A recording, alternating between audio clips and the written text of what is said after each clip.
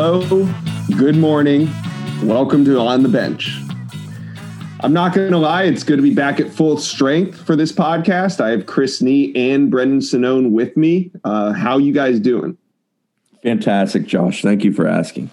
I'm just happy to be on the podcast that, I helped start and been part of every single episode. And I feel like the father who raises this beautiful, quirky child into like a little young man. And then Uncle Josh and Uncle Chris come by and they take the baby on the bench to the zoo. And now all this kid talks about is how great Uncle Josh and Uncle Chris are. And I'm standing here like, hey, don't I pay for your clothes, you ungrateful little shit?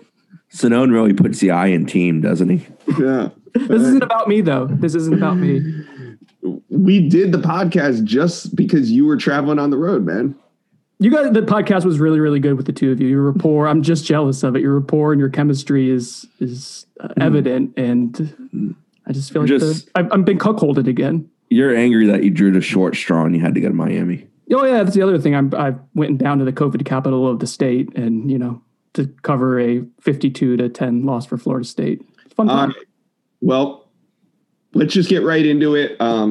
Brendan, you've been home now for about 24 hours. You had a second chance to watch the game, or a second chance to watch the game. What did we learn after the second watch? It felt like a bloodbath in person, and I'm not going to lie, it felt like a bloodbath when rewatching it. It was not very good as expected. I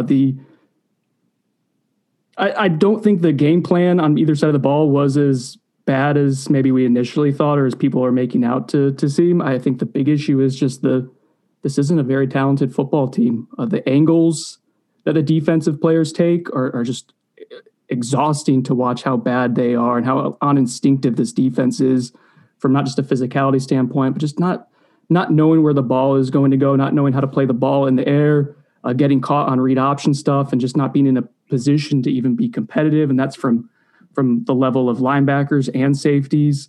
On the offensive side of the ball, just when one thing goes wrong, it spirals. They don't have the ability to get out of any sort of hole. The talent to me, guys, is what stuck out. They were outclassed thoroughly by Miami in person, and then rewatching it again, it just further emphasized how far away this team is from really fielding a competitive roster compared to average, above average, or good ACC team. It doesn't exist right now. This is a legitimate question. I've watched the game 4 times now since the original watch, 3 times since the original watch. Masochist. I like to do that. What was the defensive game plan? Like I've watched, and I know some of it was not to allow interior lanes for King to shoot. You could definitely tell they were trying to kind of mush. But beyond that, I can't figure out what the heck they were trying to accomplish on defense. And some of that's because Miami just did whatever the hell they wanted for the first, 2 quarters plus. So that kind of takes away from the theory of a game plan. But I legitimately watched it multiple times and still don't clearly know what they were trying to accomplish on defense. I thought King, that was one other thing that stood out to me, is like the defense. So yeah, Chris, it was a weird looking formation with a 3-3-5, but they were super spread out. And to be honest, like the defense, the first 2 drives forced Miami into 3rd and longs, and Miami just kept converting. I think it was one of the analytic websites, I'm blanking on the name right now, had Miami converting on 60% of their passing downs. So the national average is about 30%. So you're talking about like 3rd and long, 2nd and long, obvious passing downs. So schematically, like it got Miami where you want them. You get D'Eriq King in a position where he has to throw the ball and take away some of his athleticism and the threat of RPO, play action stuff, rollouts, all those kind of things. And it didn't matter. D'Eriq King was cerebral. He was calm and poised in the pocket, and he just found soft spots in the zone consistently against Florida State.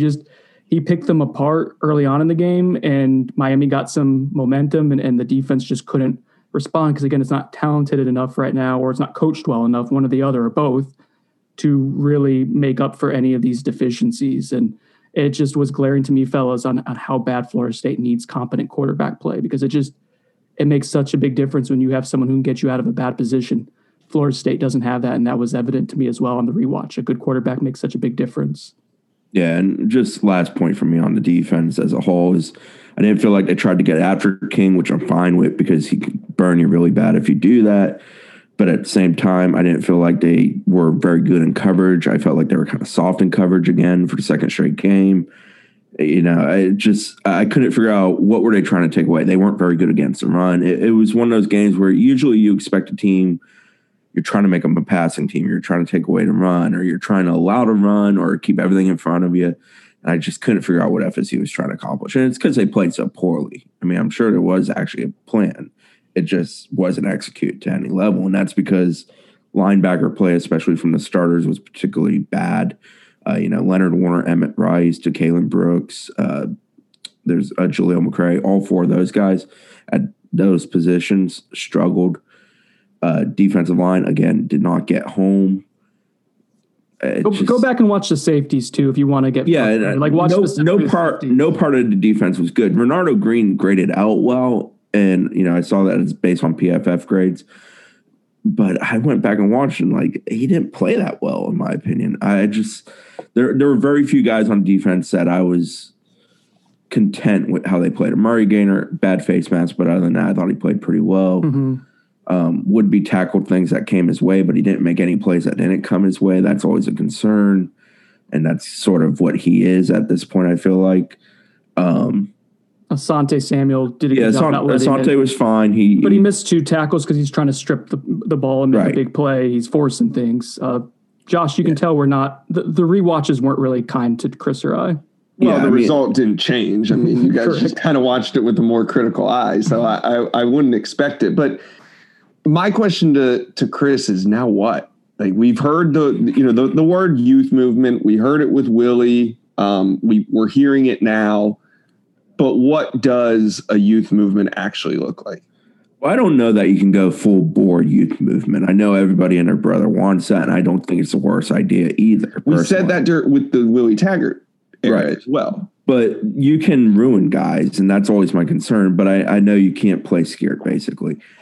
But if you go full youth movement, you're going to have a freshman quarterback in there with a freshman running back potentially. And when the ball isn't in the hand of that freshman running back, he's going to get the freshman quarterback killed at some point. And that's just a natural order of playing guys who are inexperienced in game situations. So that's sort of why I worry about that. But do I think they should do it? Sure. I mean, it's exhibition season at this point for this. Why the hell not? So give me some names, Brendan. Who a youth movement involves who? Let's look at it this way. So right now, the offensive line is already kind of undergoing a youth movement.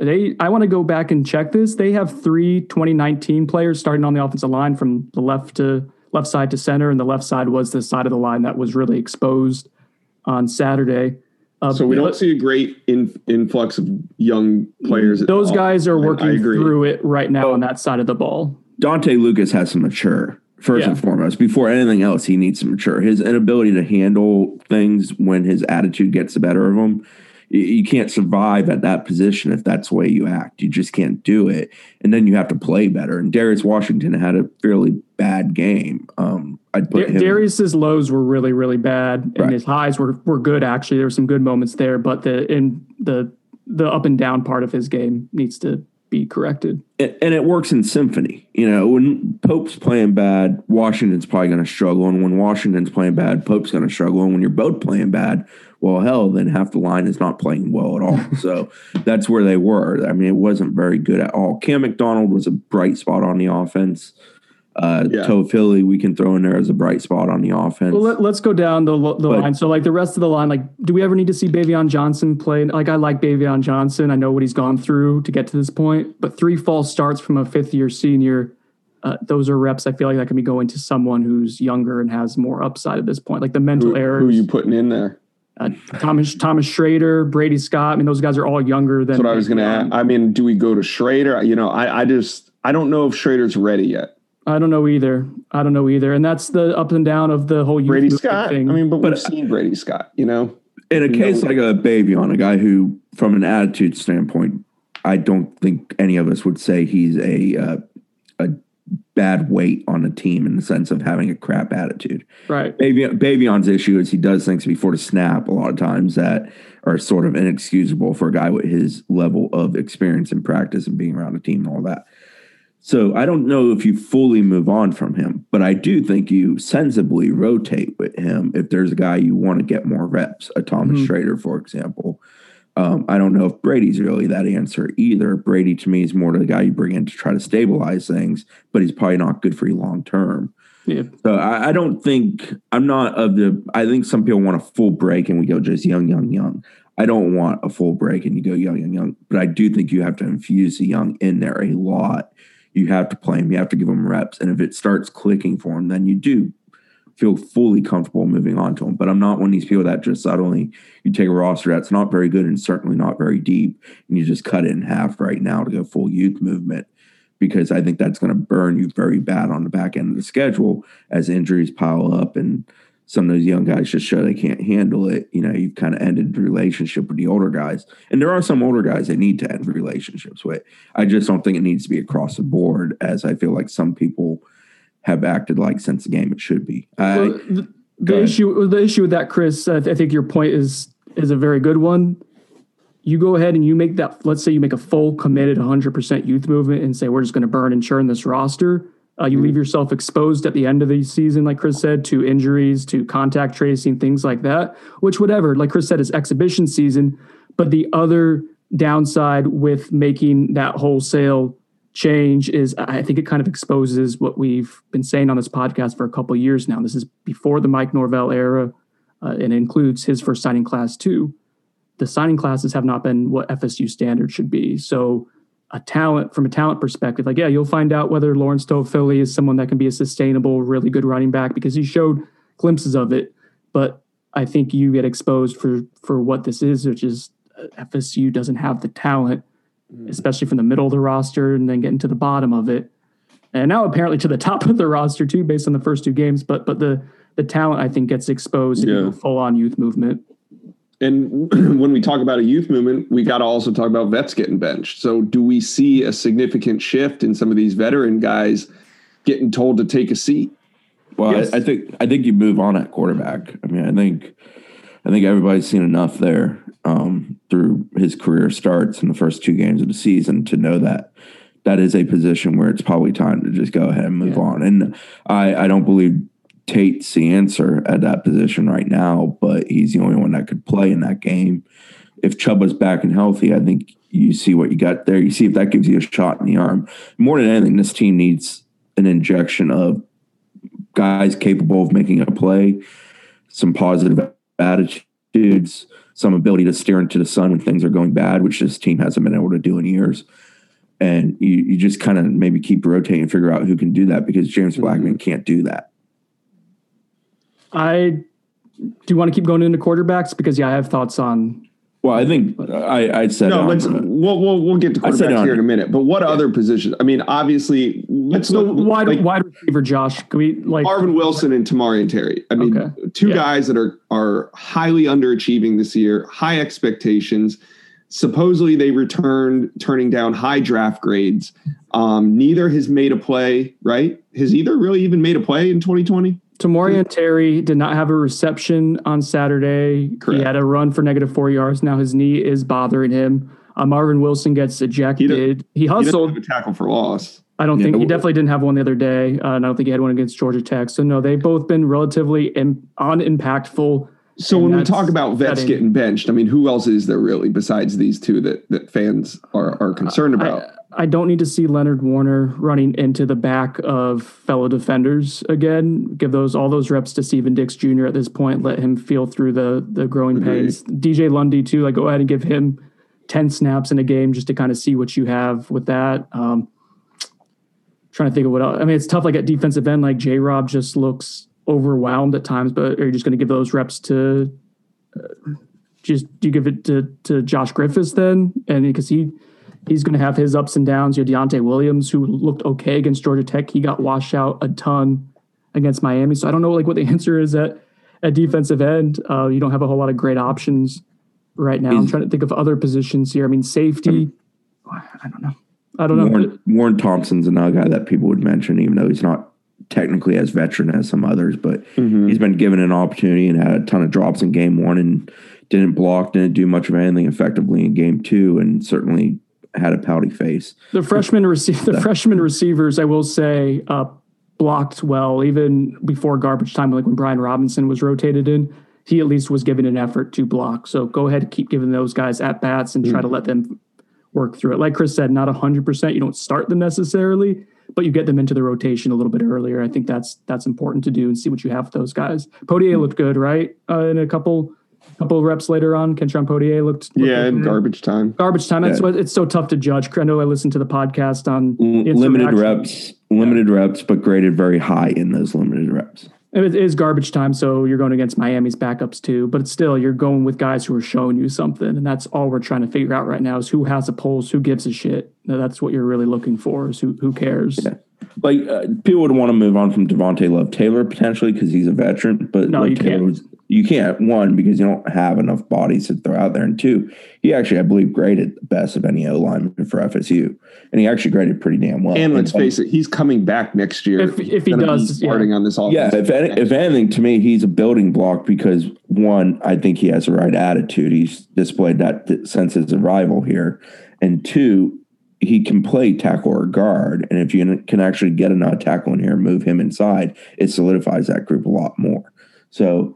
Again, I don't think the full everybody's got to be young is the best idea I've ever seen. I was hesitant to go to that on Saturday evening, Sunday morning, and after rewatching the game and thinking about the roster and thinking about positions, I'm still hesitant because I don't think the roster is talented enough to make sense to do it. And I understand you want to develop guys, and I'm all for it, get them more reps. But I think there's people that want a complete break from what was here versus what's new in quotations on the roster. That never happens. And that it never does. It never happens anywhere. I don't think it can happen with this roster. I don't think this roster is constructed well enough to say we're just going to young guys and building for the future because I think there's a lot of young guys on this team who aren't going to be I don't think they're going to be the key to a successful future either. I think by the end of this season, it's going to be more gradual, but you are going to see that. I mean, we even saw from game 1 to game 2, they started getting some of the freshman wide receivers in. Lawrence Toafili had a bigger role in the offense than he did in game 1. So I do think you are going to see that gradually. Maybe this just speeds it up a little bit. Two other names I want to throw out there who I thought performed well and we want to see more of. I mean, Jayshon Corbin's the starter. I thought he ran pretty hard on Saturday. I had no issues. He had a better game. Yeah. I agree. And the scheme was really like some of the runs that they set up with the counters and to free him up to have some nice runs to get to the second level. Like I thought that was an encouraging jump from game 1 to game 2 if we're looking at positives. I mentioned safeties earlier on the other side of the ball. Brendan Gant at least flashed at me. Now he's still going to take some bad angles. I saw that on Saturday. He at least is physical. He at least is willing to fly in there and try to make a play. And that is different than what we've seen at the safety position. Like Travis Jay wasn't, and he left the game with an injury. Travis Jay wasn't particularly physical to me on Saturday. Jaden Lars Woodby just looked a little slow. He just doesn't look like he's an impactful player. So I'm all for trying to rotate things around and figure it out and see what you have at the back end of the defense as well. Maybe Hamsah will come back soon and that will help things a little bit. We might not have all the answers for fixing this season, but you know who does have all the answers, Brendan? Who's that, Josh? Market Square Liquors and the Lounge at Market Square off Timber Lane Road in Tallahassee. People were going there this weekend. I got a DM from, we'll just call him Doug. One, because I can't remember his last name, and two, Doug didn't give me permission to mention this on the podcast, but I did get a DM on Twitter this weekend from a happy customer who went to the lounge and said, man, they actually have some like legitimately really rare stuff. He had Elmer T. Lee, which if you're in the bourbon world, you know that's not an easy one to find. And so he enjoyed a reasonably priced glass of Elmer T. Lee. I'm not sure if that was before the game. I guess it would have had to have been or during the game. But either way, a little bit of a fine aged whiskey is not the worst thing in the world when you're watching FSU football these days. So Market Square Liquors and the Lounge, they have the goods, what you need to help get through the season, located off of Timber Lane Road on the north side of town by I-10 and Thomasville Road. What time do they open on Monday morning? Well, check out Market Square Liquors and the Lounge at Market Square. You guys know where it's at, off Timber Lane Road in Tallahassee. Let's keep the show going. I'm going to give you this, Brendan, since you have been the James Blackman apologist for much of your time at Noles 24/7. I'm not even going to ask you if James Blackman makes another start, but is it doable to switch QBs this week? Yes. Not knowing if Chuba is red, like, is it just safer to go with James Blackman, or do we start somebody else? So here's my thoughts on James Blackman. I was hopeful that he was going to take the jump forward, a jump forward this season. There were indications in camp that he was improving, taking care of the football, making some good throws. Not always the most consistent with passing, but at least capable of doing some things.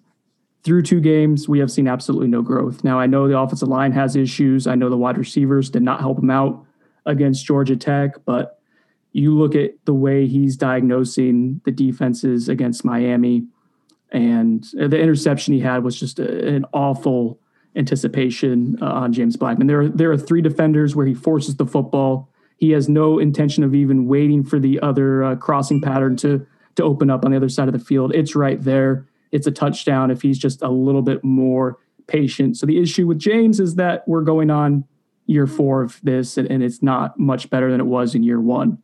At this point, I don't know how you can continue to put James Blackman out there and expect anything different. Yeah. So if it comes to your point, Josh, like, is it safer to go ahead and put someone else out there?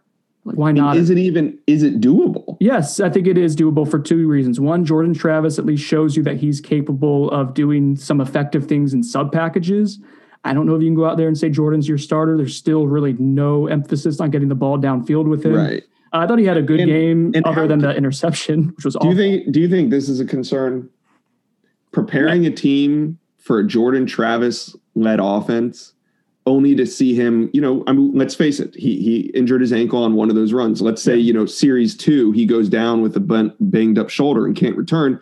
Well, you just practiced all week for basically an option run offense, right? Chuba Purdy has to be available for you to do that, to commit fully to Jordan Travis, because they would have some similarities and they can both run those offenses. Now, Chuba Purdy did travel to Miami. He was throwing around before. How do he look? I mean, he looked like he was just throwing the football around. That's the thing is people were making a big deal. Some people were making. It was the crispest pregame. No. What I want to know, was he doing his drop backs? I mean, was he just tossing the ball around on the side warming up? I wasn't there. I didn't see any. He was just tossing the ball around. But that's all. Yeah, sorry, Josh. But there's a difference. If he's under center taking snaps during pregame and he's in the line, snapping passes off to the wide receiver, that's different than him just throwing the ball on the field during. He wasn't running a simulated game. Yeah, that's the same thing that was happening in practice this week when people made a big deal. And yeah, it was a big deal that he's back practicing, but people were trying to make it more than that. That it was, he was taking meaningful reps. No, he's not taking meaningful reps this past week. He's been throwing the ball around. He's being very limited right now. Now, I think if you do want to break him in, if you do want to at least say, hey, let's build a package or 2 for Chuba Purdy, I think this is the week to do it because it's against an FCS opponent. You get to see what you have in him. If the shoulder is okay, if it's up to snuff, if you can get him out there and not worry about a re-injury. I will say this. I think people are excited to see more Tate Rodemaker. There was some good. There was quite a bit of bad. And people were just excited to see anyone, right? All right. Let's not give Tate all the credit. But I do have a narrative that I do want to at least address here with him, and that's you can break them before you make them with a freshman quarterback. Chris kind of mentioned that with freshmen in general, and that's James Blackman. Yeah, and that's exactly the point I want to make, Josh, is people are going to look at James Blackman and what happened with him, and we've documented this well. James has had pretty much everything that could have gone wrong for him in his career. It's gone wrong. The one difference that I'll say with him versus the situation either Tate Rodemaker or Chuba Purdy would be, and if they get to play as true freshmen and have more expanded roles, the coaching staff here isn't halfway checked out, right? Mike Norvell's in it for the long haul. You have to commit to Mike Norvell right now financially. Yeah. Kenny Dillingham is going to be here throughout the rest of the season and presumably longer than that too. James Blackman's situation was so untenable because Randy Sanders had a countdown calendar of when his season was over. Jimbo Fisher was negotiating contracts with Texas A&M. Like the guys who had their Walt Bell couldn't wait to get out of town. The Walt Bell the next. So James has had so much inconsistency around him that helps explain why he hasn't developed. You at least will have a support system with the coaches, with the adults, with the professionals, the people getting paid to do this will be a more tenable situation than what James Blackman has had. Yeah. I'm just ready to see Chubba Purdy. I want to see. I think I had said it on Saturday night, Sunday. I think he brings the best mix of the other skill sets. And, I think they need to have both of those skill sets out there. They need to have the ability to take off and go. Jordan Travis's some of his best runs against Miami were because of pressure, and he went. I think there was one or two where he is in the pocket and then he decides he needs to go, and he has successful gains. You can also obviously do designed runs with somebody who's an effective rusher, which Tate is not. And the arm, from what I understand, is plenty good. So I'm excited to see it. I hope they can roll it out there. I think this is in an exhibition season. There's no game greater exhibition than Jacksonville State. So I'm kind of ready to see if that might be the future and if it maybe provides a spark for an offense that has 2 touchdowns in 2 games and hasn't really been good at anything and has a receiver group that was non-existent for the most part against their rival. So I'll take anything at this point. I do get really worried about a scenario in which Chubba Purdy comes out and looks completely lost and doesn't do anything. Like, I feel like the fan base needs him to be special to have a glimmer of hope right now. And if it doesn't happen that way, the anxiety-ridden part of me is like, oh God, what if he comes out and lays an egg? Sonnone will just clone his rock bottom column and change remove the whole body and just put, well, we thought Chubba and it didn't happen. Done. Like a 10-word paper. He'll just be done. He'll check out a hotel at that point. That would be Sonnone's breaking point. I can't wait. We've demolished this roster up and down. We've torn it to pieces, but we haven't really talked about this coaching staff. I don't know if we're giving them a pass or what, but I want to turn the attention to the coaching. I would say Adam Fuller is probably taking the most heat right now for the defense, the way that they've performed. I mean, giving up 100 to Miami in game 2 of the season. I told you guys that Charles Kelly wasn't that bad 3-4 years ago. No one would listen to me. No one would listen. Chris, to you, we hit a little bit on it, but what about this coaching staff and the job that they're doing just as a whole? Criticism comes with the job, and I think it's certainly fair with the production, the way they played in 2 games. There's things that are better, not a ton of them, but there are things that are better, so I want to give due credit there. But defensively, I've struggled to truthfully understand what they're trying to accomplish through 2 games, and some of it's personnel in the roster, so I need to accept that. But, I don't know. I think said something similar when Harlan Barnett was here. I know. I think the coaching staff, the proof with them will be more, how do they go about trying to establish what they're trying to do with this program? I think it's more a long view in the short term than the short view right now. So I think it's more, are they going to make a youth movement? Are they going to keep moving pieces around and try to find something that fits to kind of maximize what they do have? I don't think the roster is any good. I mean, I think people understand that if they've heard me talk about it enough. I don't think it's a good roster. I think I said in the preseason, I thought it was one of the worst rosters that FSU had in a So long then time. going off of that,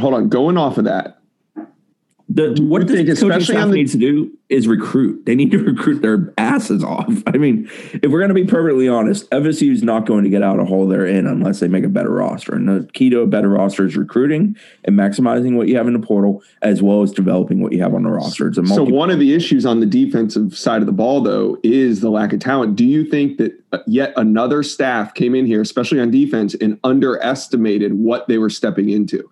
Because we didn't see them aggressively pursue linebackers and defensive ends, the way that they pursued offensive linemen and tight ends.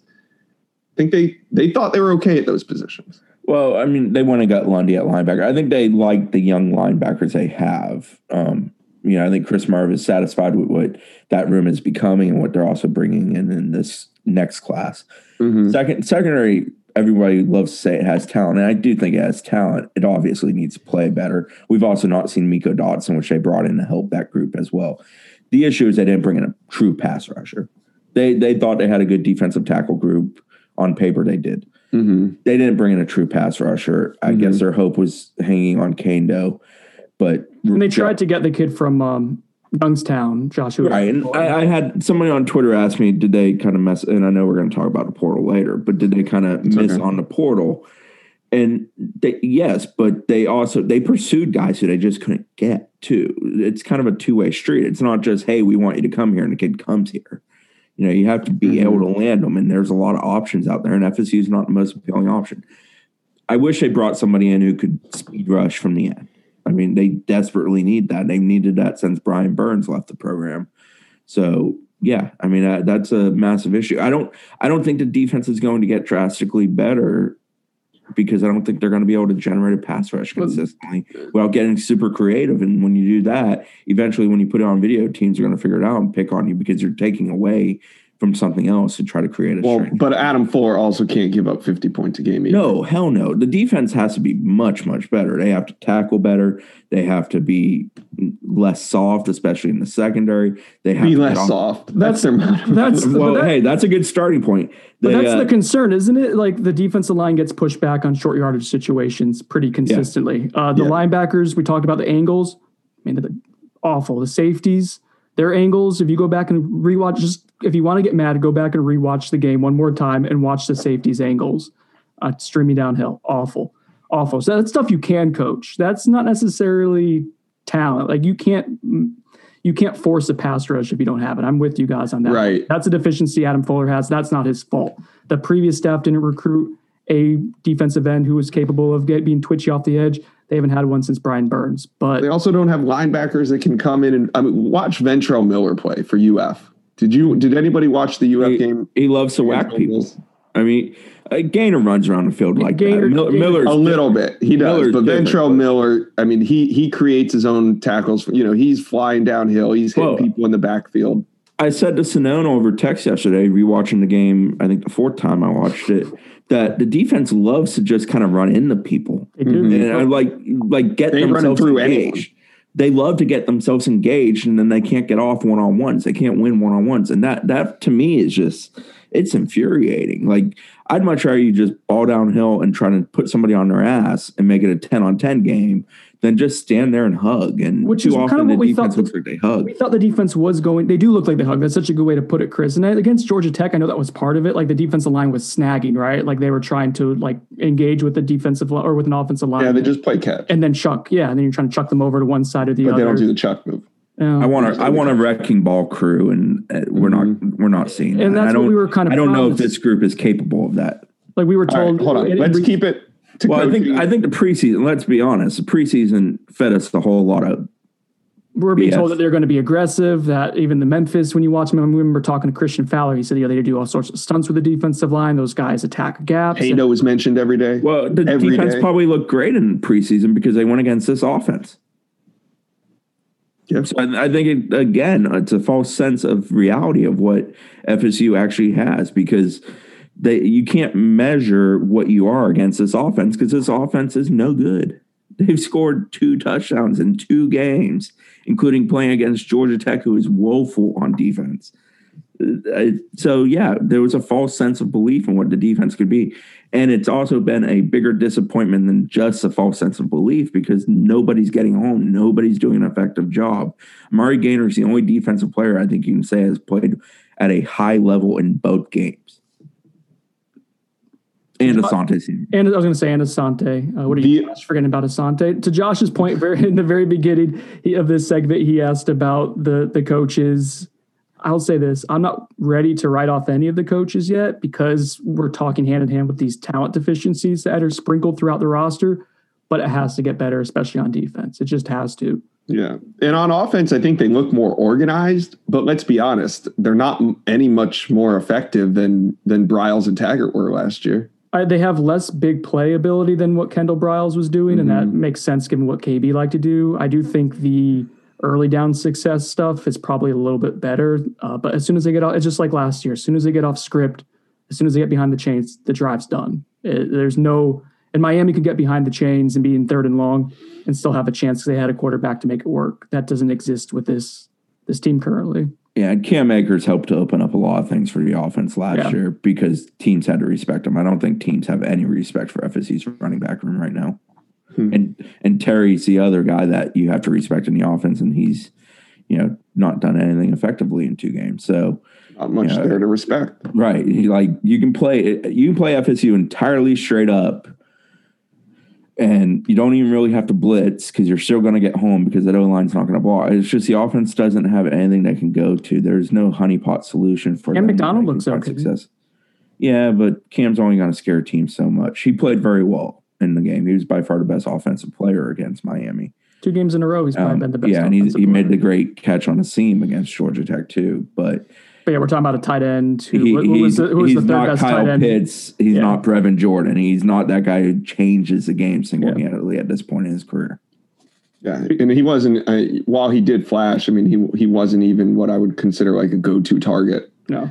Although nobody really got to that. That's what we're talking about with talent. He's the third best tight end from a talent perspective on the field on Saturday, and he was FSU's most consistent, steady weapon on offense. Right. Were you surprised? We'll get more into that. But do we want to talk more about the portal? I know we hit on it. It's a no-brainer that they're going to have to go back into the portal this offseason, and they're going to have to do it hard. We saw the impact a successful transfer portal offseason can bring you. Just look at Miami's defense, especially. Bubba Bolden in the secondary. You had Quincy Roche coming off the edge. You had Jalen Phillips. Jalen Phillips had the interception, correct? Yeah. He also had another transfer portal prospect. He what? He also had a couple other big plays in that game. Yeah. And these are all transfer portal guys for Miami. What do you think heading into the offseason? I mean, when you look at the transfer portal, do you think that quarterback is up for grabs? Do you think that they'll pursue a quarterback in the transfer portal? I don't. I don't either. I think they want to build the quarterback room via the high school ranks, and I've felt that way since I got here, and their actions have spoken to that. I think the only other thing with the portal is that, yes, they could have gotten an offensive tackle. Yes, they could have got a speed rush defensive end. But just taking a body versus taking someone who's actually going to help you are two different things.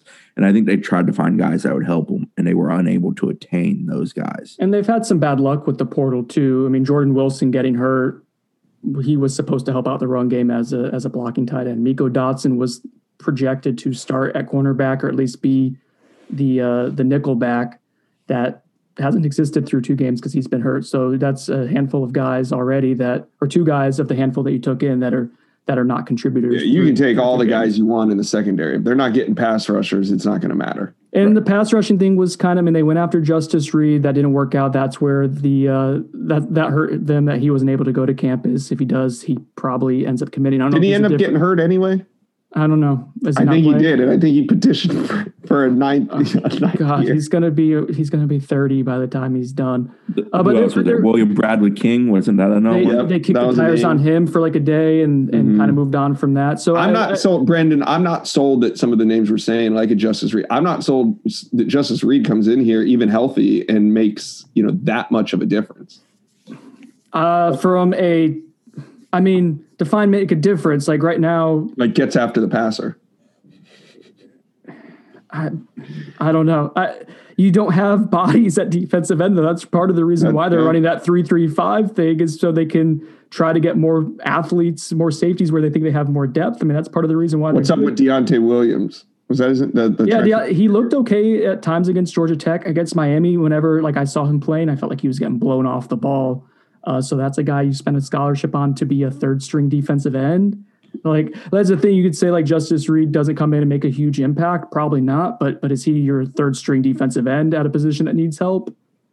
If he comes in, right, is Bradley King is the hyphen, someone who comes in and is playing 10 snaps a game behind a true freshman defensive end and Josh Krufus. Like, it's part of the issues that some of the guys they brought in to help them immediately have, like, who's been a win in the transfer portal? Devontae Love Taylor and Taylor and Corbin. Lovett and Jarian Jones are TBD at this point for me. They spoke really highly of those guys, and I mean, they spiked the ball when they got them. They were so ecstatic to get both of those guys, and both have been meh so far. And they're not 1 year guys. I mean, to their credit, both of them are going to be here for 2 more seasons after this one. Very true. And that was part of the excitement for the staff, was knowing that, they weren't just 1 year guys and that they were going to have more time to work with them. But I do agree with you. They were going to be counted on this season. But the thing is, they pursued Reed. They pursued Jarian Williams as a #1 offensive tackle at Miami, who played a lot against FSU. Correct. They pursued those guys. They just didn't get them.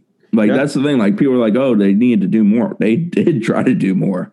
There's a difference between trying to do something and being able to do it. And right now, FSU struggles into being able to do it because, well, it's not a program that's easy to sell. That's what I got worried about. It wasn't before the season, and it's certainly not going to be after this season either, outside of we're offering a ton of playing time because, well, we're no good and we got to flip this roster. Hear me out, guys. The Willie Taggart conundrum was that while a really good recruiter, not maybe as elite as we thought, but he's still a good recruiter, the fact they had a top 10 class going into the beginning of last season with the season they had before was impressive. It got to the point where he wasn't able to recruit impactful players to come in and make a difference because of the coaching deficiencies. Like, they were just being negatively recruited to the point where they couldn't convince Kayvon Thibodeau to come in. They couldn't recruit Nick Cross to come in, guys who could be impact players. They couldn't convince them to come play for that staff. And without those impactful players, they weren't able to overcome the deficiencies we saw on Saturdays with game organization and strategy, those type of things. This feels like the same exact scenario, just flipped a little bit. Like right now, I believe from watching the offensive script and the opening drives the last 2 weeks that this is a good game planning staff for the most part. But there's not enough talent to really mask.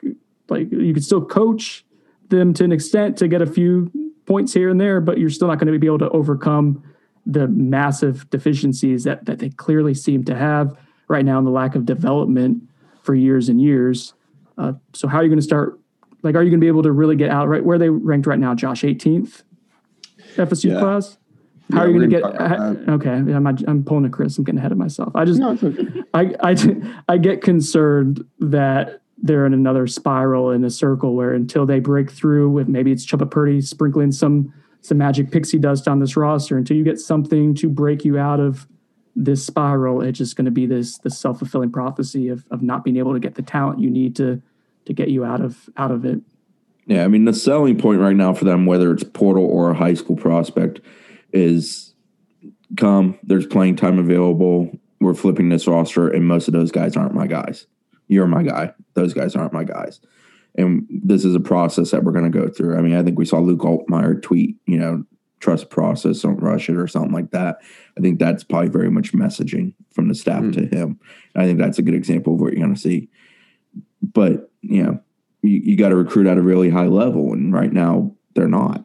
They're recruiting at a good level. 18 is good. Look, but it's not FSU elite level. It's not. And I know Chris, we've seen where 18 gets us. 18 gets us to where we are. Top 10 classes get us to where we want to be. The issue is you need a handful of guys who are the guys that you're going to be able to really build around and are huge pivotal pieces, both in the sense of they're damn good football players, LaMarcus Joyner, but they're also guys that they project something about what that program is doing in a national viral sense with recruits. It says that kid's buying in, I should give it a look and buy in. And I don't know that this class has any of that in it, the 21 class. Brandon Jennings, a legacy, damn good player, but he's a legacy.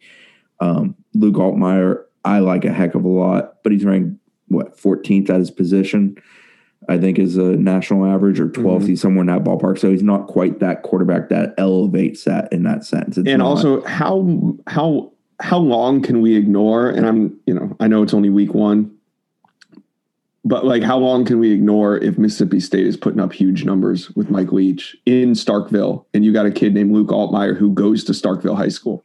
Well, they have a quarterback in their class. Isn't Sawyer Robertson committed to him? Yeah. Leach hasn't really gone after Altmaier yet. No, not yet. But also Ole Miss over there in Oxford. Oh, there you go. They're putting up big numbers at Ole Miss. So you got two in-state schools that came out in week one that just look like, oh, well, they got coaching changes and they're humming.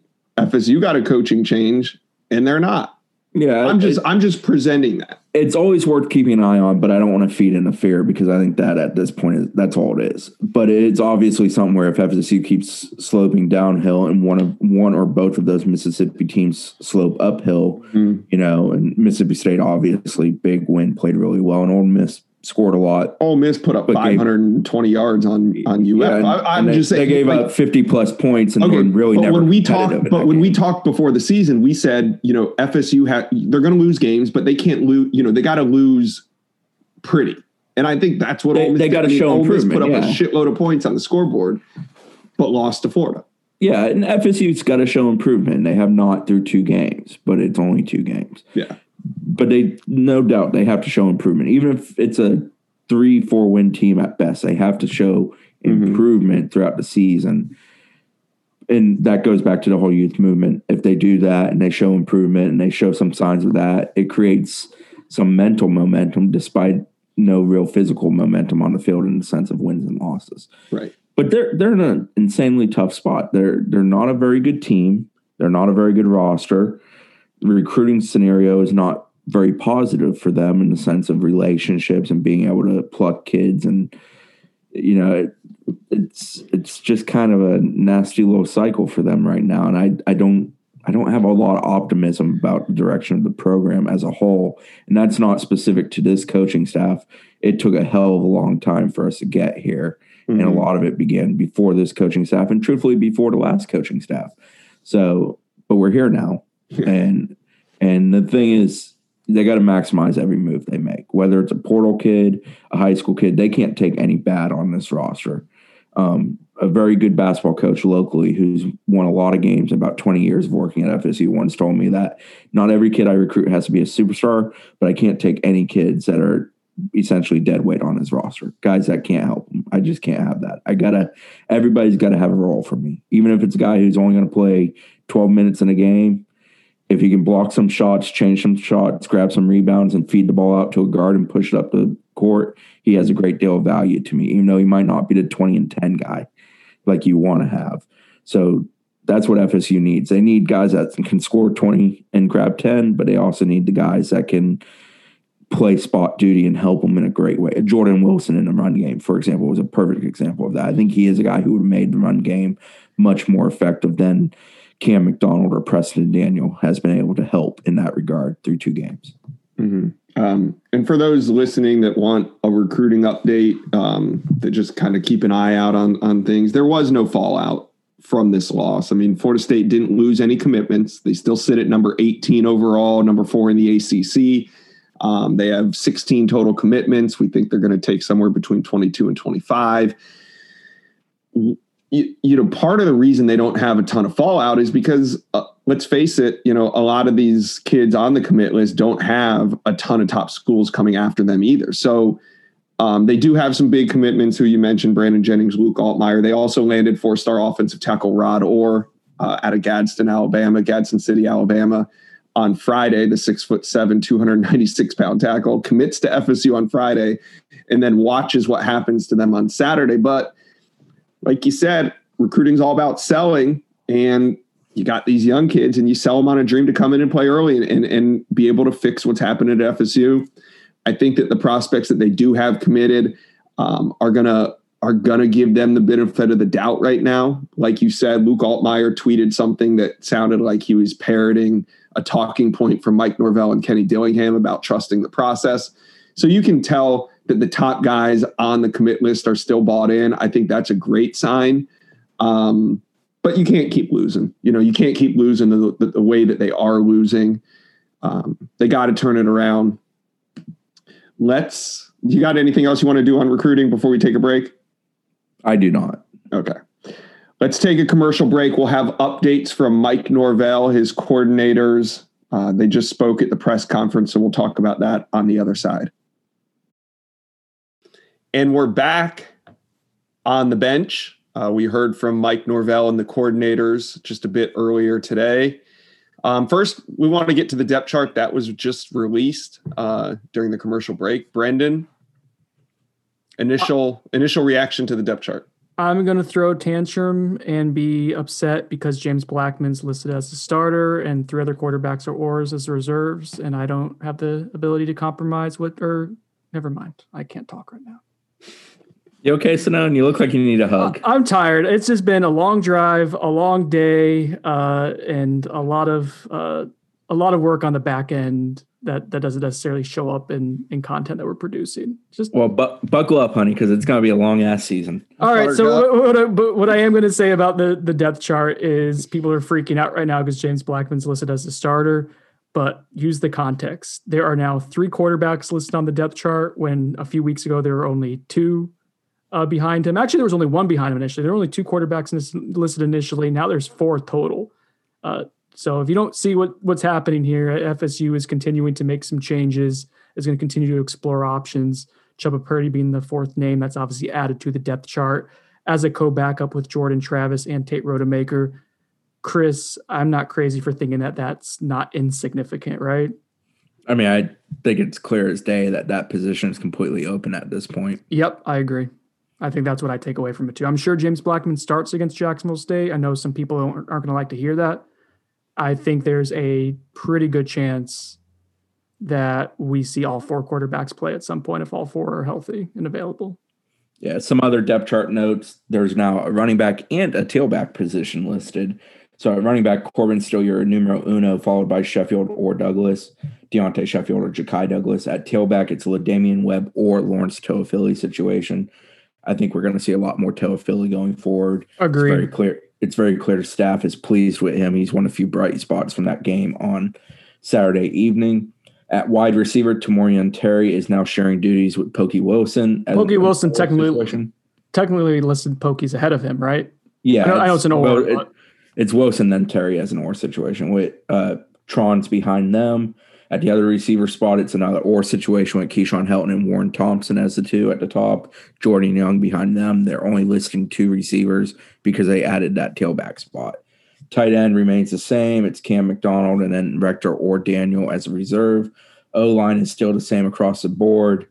No change with or situations there. Main thing you see on defense, True Thompson jumps in there behind Marvin Wilson as an or situation with Corey Durden. At the linebacker spot on the weak side, the will spot, Emmett Rice or Jaleel McRae or DJ Lundy. Based off grades of that game, it's probably the reverse order because DJ Lundy was the only one that didn't grade out horribly out of those 3. DJ Lundy played? I don't know that he played. You can't grade out poorly if you don't play. But the other 2 graded out among the worst on the defense. I believe Rice was 2nd from the bottom in grades, and then McRae was the worst grade, I believe, and then Rice was 2nd or 3rd from the bottom. Warner was right there with him.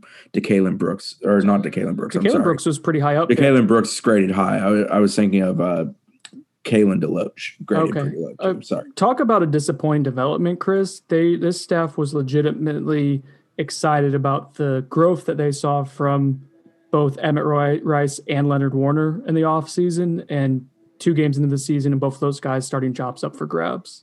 Yeah, and at this point, it might be Lundy and Dix that take them. Dix is in an or situation at middle backer with Leonard Warner, and then the stud is still Gaynor, followed by DeLoach and Brooks.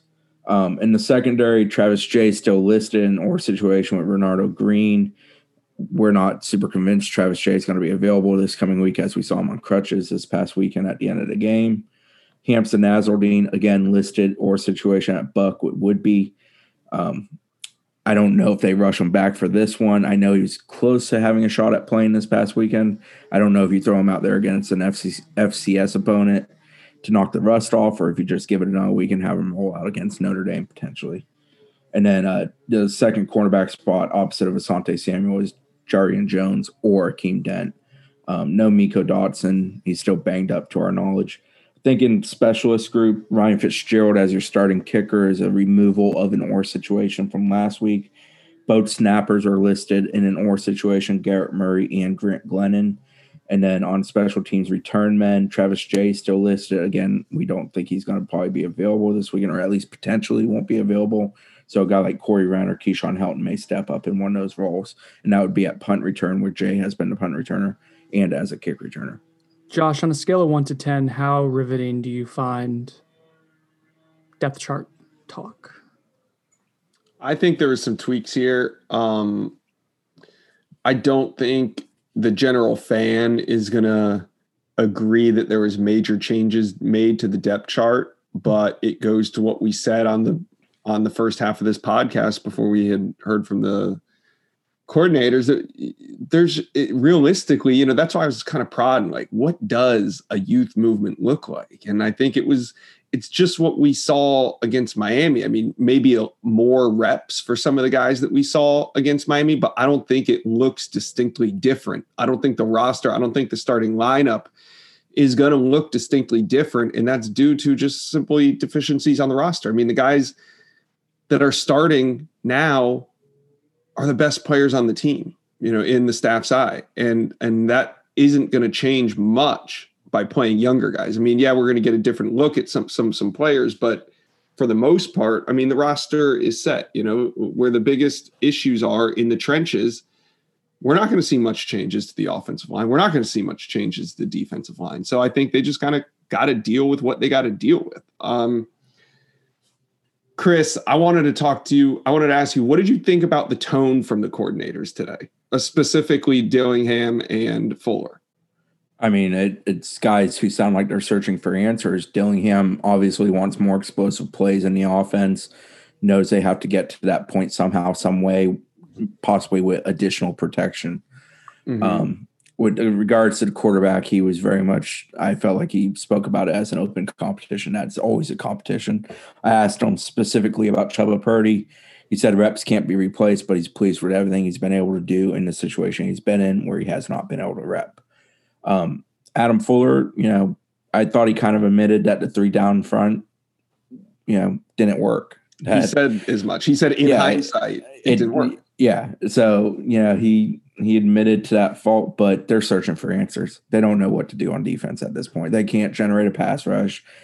Guys are taking bad angles. Guys aren't tackling effectively. Plays aren't ending.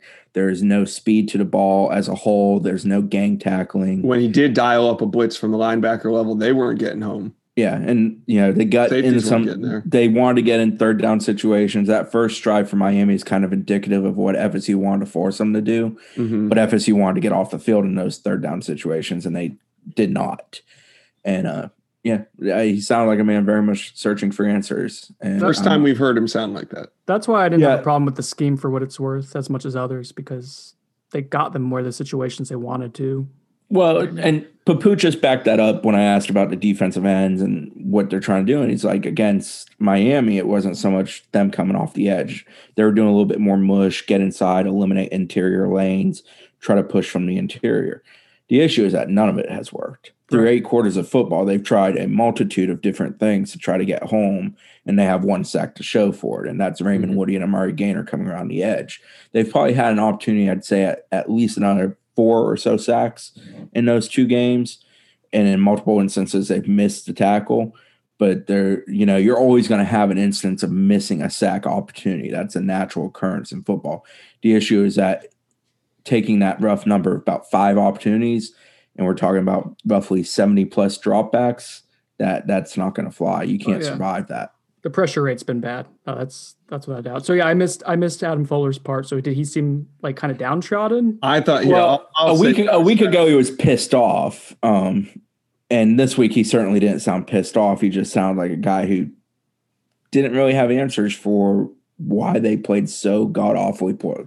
Sorry to cut you off, Josh. Go ahead. No, I thought just from observing, just from observing the tone of every Adam Fuller press conference, I've kind of sat through every one. I thought for the first time he sounded a little defeated. He sounded like maybe, I don't mean this in like a conceited way, like Adam Fuller always sounds like the smartest man in the room. It just means, I always felt like he has control. Like he understands what he's up against, at least the task. And at one point, I think what summed it up all for me was he said that there's nowhere on the field that they can depend on winning a one-on-one battle. Ooh. I think that kind of sums it all up. He said something very similar to that about not being able to win a one-on-one battle anywhere on the field. And I think that sums it up. Like too much hugging, not enough blunt force trauma, too much freaking hugging. He didn't say that. I'm saying that. But when you can't win a one-on-one, you're in trouble. What? Like that's so there. I mean, there are some things with the coaching I think we can criticize that mentioned earlier in the pod, like the tackling angles is something that needs to be better.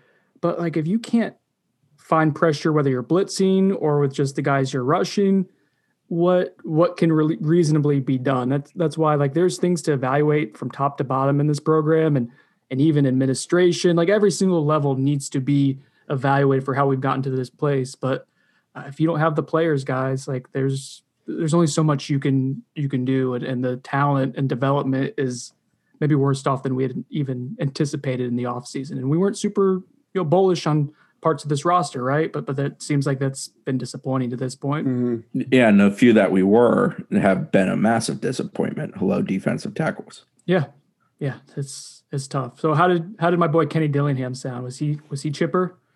Wants more bang plays, more explosive plays. They got to get that. Him and Norvell both kind of guarded on criticizing Blackman. I thought both praised Tate for what they did. I thought an interesting thing Dilly said was that Tate went in there with confidence, played through it with confidence, even after the interception, returned to the field with confidence. He was pleased to see that. He said that Toafili was certainly a bright spot. I also asked Norvell about the young linemen. He said they're going to try to continue to force feed them some opportunities. My biggest takeaway on Dillingham was early in his speech, he said that he needed to figure out what the team does well and keep doing that. And then he hit that topic again toward the end, said he's like, I really got to figure out what we do well. And he said they even got to simplify things. He said, if it means we do one play well and running that one play over and over and over and over, he's like, I got to do that. So he kind of harped on that a little bit, figuring out what they do well. Yeah, they're at the point as a team, it seems, players, coaches, everybody, of trying to find small wins. Mm-hmm. And that's just where they are as a program. It's all about trying to find a drive that goes well, a quarter that's played well, a successive drive series that's played well, getting off the field on third down. It's a lot of small wins that they need to collect before they can start putting it together and turn Saturdays into something positive. I have a little scoop for you guys just from working the phones the last 24 hours or so. Were you working the phones or were the phones working you? So I was trying to think of something clever to retort to, Chris. I'm just done. I don't got it, buddy. I'm done. You're like FSU at halftime. Miami broke me. It broke me. I think there's an internal, I don't want to say a push, but there's some momentum for Tate Rodemaker to be the legitimate starter. I don't know if that's going to happen this week, but I do think we see his role expanded to where it's not just mop up duty and let's just throw him out there and see how he does. I think this week we see another step forward to him be integrated into the game plan. Thought maybe that would happen this past week against Miami. I feel more confident now that like you see him come in a certain drive or certain packages built around Tate. I think that's developing and something to monitor this week. You're talking the good old fashioned, no matter what, he's going out third series of the game. That would be, he's getting that series. We have a script for him for that series. I'm not confident enough to say that's definitely going to happen right now, but I think it's trending that direction. Yes. So that's my little scoop for you guys. You're welcome. I'm selling optimism here, fellas. Just passing it out. Dollar bills, y'all. This is fun. This has been a great podcast. Right? Wrap it up like good old times. Yeah. Let's get wine. Let's crank it up. Early times.